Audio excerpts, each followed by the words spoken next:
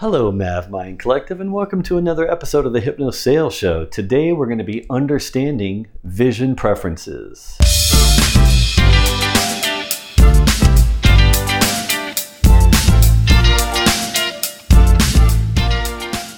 So if you've been following me and watching my different various videos that I produce and publish on this channel or in this podcast, you know I'm all about understanding personal preferences. In fact, personal preferences is one of the key factors to really understanding how to build a good, strong relationship with a client or prospect, to understand how to really communicate well and very congruently with your prospects and your clients, to build rapid rapport, develop trust, loyalty, all of the things that you want in your customer-facing role from your prospects or your clients and customers.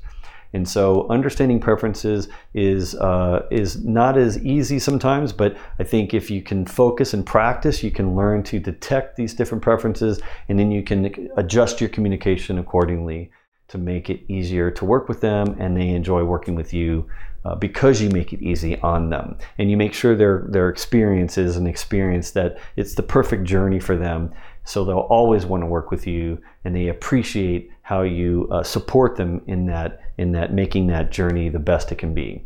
So vision preferences is another concept that I learned about from reading. I think it was Selling with Emotional Intelligence.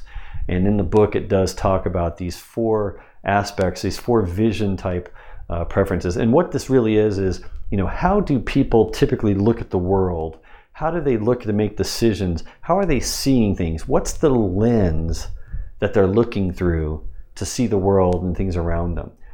So it governs, it's kind of a personality thing, but it's also could be based on how you were raised. It could be based on many other factors that you may or may not even be aware of consciously why we do this, why we look at the world through these lenses. I think if you're in a sales role or a customer-facing role in general, you probably learn to look through all four lenses because you're dealing with different people that look through one of these four more than the other three.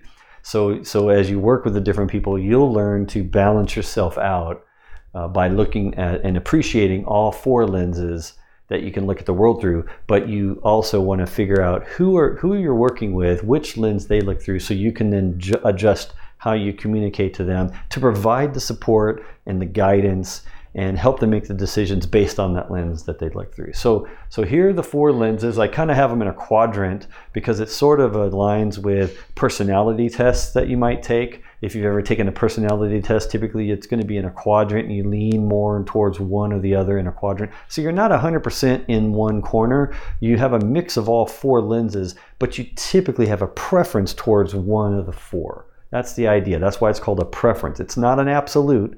It's a preference, like any other personal preference that you might have. But the spectrum is not on the line. It's more of distinct corners and which side you're going on. So the first one up here in the upper right-hand corner here is kaleidoscope. And people that look through the kaleidoscope lens typically are very, very extremely positive.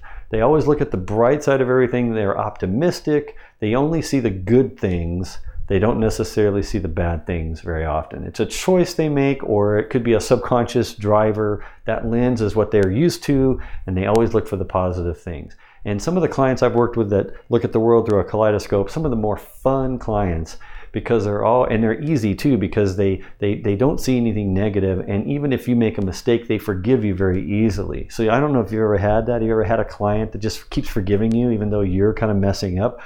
They're probably looking at the world through the kaleidoscope. They're only looking at the pot, like you're making an effort. So they're pointing out that, hey, at least you're making an effort. It doesn't matter that you messed up. Don't worry. We'll move past it. Let's just keep going. And they're just extremely positive.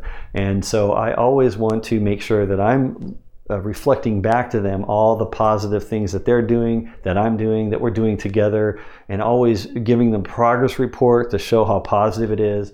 Also, people that look through the lens of a kaleidoscope are very creative people too, because they're fascinated by the colors and the rarity of the kaleidoscope, because depending on how you look through it, everything changes, but it always looks cool, but it's always creative and new and fresh. So they also like a fresh and new things also. So they don't want the same old process as before. They want something new. They want something fresh. They want to be able to have a chance to see something for the first time even, and have a different new experience. So when you're working with someone that looks at the world through a kaleidoscope, you want to always keep that in mind, to keep it fresh, keep it different, keep it new for them. Always look at the positive side. And occasionally, if you do need to bring up something like to balance it out, like maybe something that they're failing to see because they're so positive, you might need to remind them, hey, if we go down this direction, this other direction, it could end up being kind of a negative consequence. We may not want to do that. So you can use that to persuade them back towards what's positive by framing the behavior that you don't want to be a little bit more negative. And they typically don't want to go the negative side. They want to keep it on the positive, the kaleidoscope side. They want the pretty, fun, happy, creative side, not something that's potentially negative. So you can use that to help them see where to go based on the fact that they look at the world as if it was a kaleidoscope. Okay, so that's the kaleidoscope person, vision person, preference. The second one over here, which is the upper left-hand corner, is the telescope. So we all know these people. These are the strategic thinkers. These are the ones that look way far out into the future. They're not really concerned with now, they're concerned with the future. They're very conscious, very deliberate, very strategic, as if they were a captain on a ship and they're got the telescope and they're looking and scanning the shore to figure out, like, where are we going to dock this ship? Where is it going to ultimately land? I don't know if I see a pier anywhere. Are there rocks anywhere? So they're looking for potential problems, they're looking for potential solutions, but they're way far away and they need a telescope in order to see it. So they're going to be more concerned with the future. What can you tell them about where the product is going to be, the solution or product you provide them? If they buy it now, what's it going to look like in 3 years from now? How many people are they going to need to hire to maintain the system? How much is it going to scale?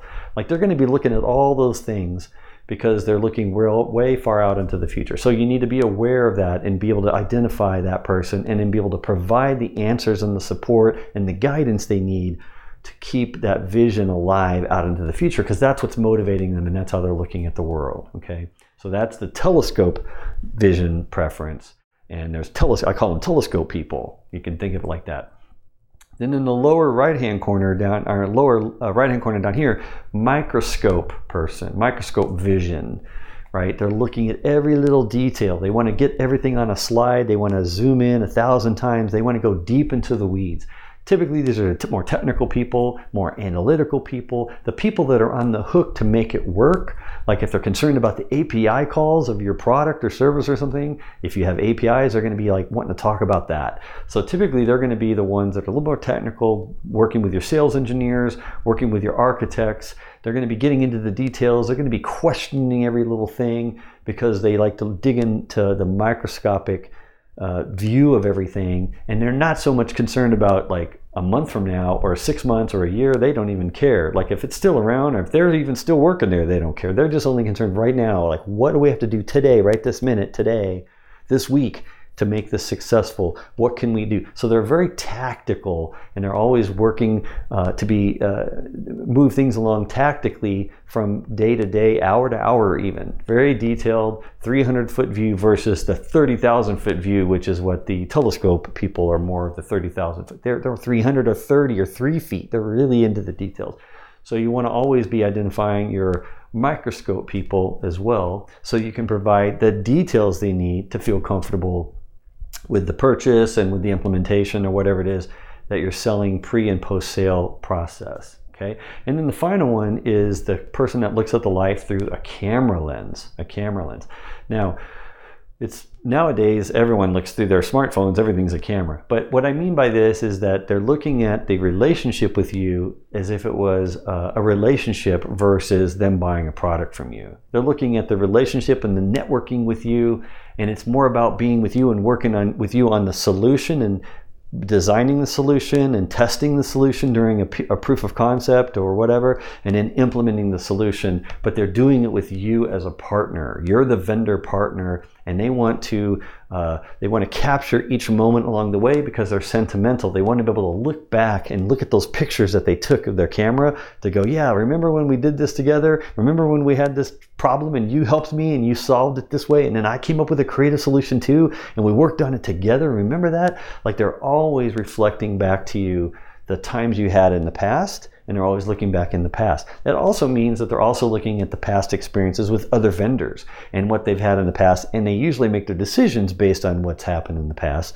because they're used to going back and looking at what happened before they got here. So instead of being more future strategic vision 3 years ahead, they might be looking back 3 years in the past and what good times, bad times, whatever, what reality, doesn't matter. What happened that got us here, and then how can we move forward based on the past? So they're going to want things, they want reference calls, they want you to bring up things of you worked with other customers in the past. They want to hear about your past and your relationships and how did you work with other vendors and prospects like them, so they can feel like they're connected to you and they feel like, hey, let's take a picture of what we're doing now. And so we can look back at this in the future. We can look back at what we did here. That's now. Okay, so that's what a person that looks through a camera lens is really trying to do. So you have your camera people, you have your microscope people, your telescope people, and your kaleidoscope people. And usually if you're good as a sales rep or a customer facing role, you're good at all four of these things and spotting them. And if you're working on a solution with a team, like a customer or prospect, and you have a team, you're spotting all the different vision preferences that people have, and you're making sure to communicate and change your communication to align and be congruent with each one of them to make sure they're all comfortable and they're very happy and satisfied with the results they get as you take them through and guide them through this perfect customer experience in this customer journey. So those are the vision preferences. I hope this was helpful. Selling with Emotional Intelligence, if you want to know more about it, that's the book it comes from. And my name's Maverick, and I will see you on the next Hypno Sales Show.